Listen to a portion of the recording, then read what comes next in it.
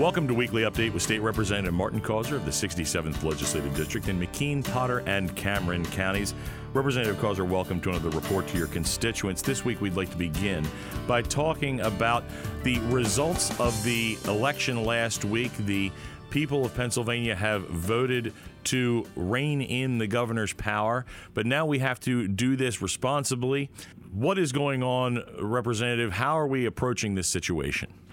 Well, the voters overwhelmingly voted to approve the constitutional amendments that were on the ballot recently, and in response to that, the House is moving forward with House Resolution 106 that would put an end to the administration's ability to participate in no-bid, single-source contracting, would reestablish work search requirements by the Department of Labor and Industry for people receiving unemployment compensation, and really end the ability of the governor to use emergency disaster declarations to dictate occupancy limits, business closures, stay-at-home orders.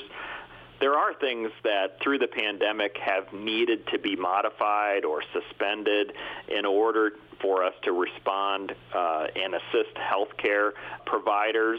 One such example is telemedicine. Through the pandemic, we've been able to fully utilize telemedicine, and we need to be able to continue using that. But there are other things that at this point need to end. So we're carefully looking at those issues. With House Resolution 106, we're looking to put an end to some of that and have some of the other things continue. So it's all in response to the approval of the voters in restoring a balance of power in state government. The next thing we'd like to talk about, Representative, is the conventional oil and gas bill that you've been working on for so long. Once again, we're getting some movement on this in the House. What's the latest? Well, this is an issue that I've worked on for many years with many of my colleagues. It comes right down to the fact that we need a separate statute, a separate law dealing with the conventional oil and gas industry. The conventional industry that's been in Pennsylvania for more than 160 years, providing energy across the Commonwealth, is very different than the unconventional deep gas wells that are also popping up in many areas of the Commonwealth. And all we're saying is that they need to be regulated separately. We have to have regulations for unconventional. We have to have regulations for conventional, but they are distinctly different and cannot be regulated the same. Unfortunately, our Department of Environmental Protection wants to apply the same regulations for both industries, and it just does not work.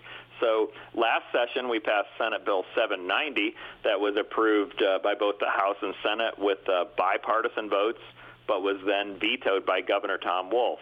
This session, I have sponsored House Bill 1144 that would accomplish the same, and it was passed this week in the House with a bipartisan vote of 113 to 88, and now goes to the Senate for consideration.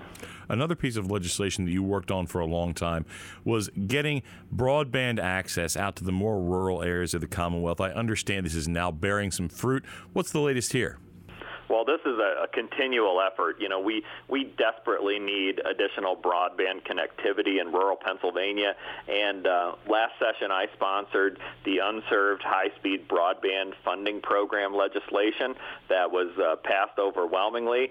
We repealed a tax credit that just was not working, and in return provided a grant program of at least $5 million that is available for funding broadband projects across the Commonwealth.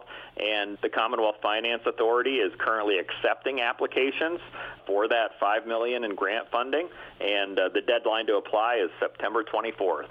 And finally, Representative, we are at a time when we must look back at those who have come before us, those who have served, and those who have paid the ultimate sacrifice. It's Memorial Day. What do you have to say?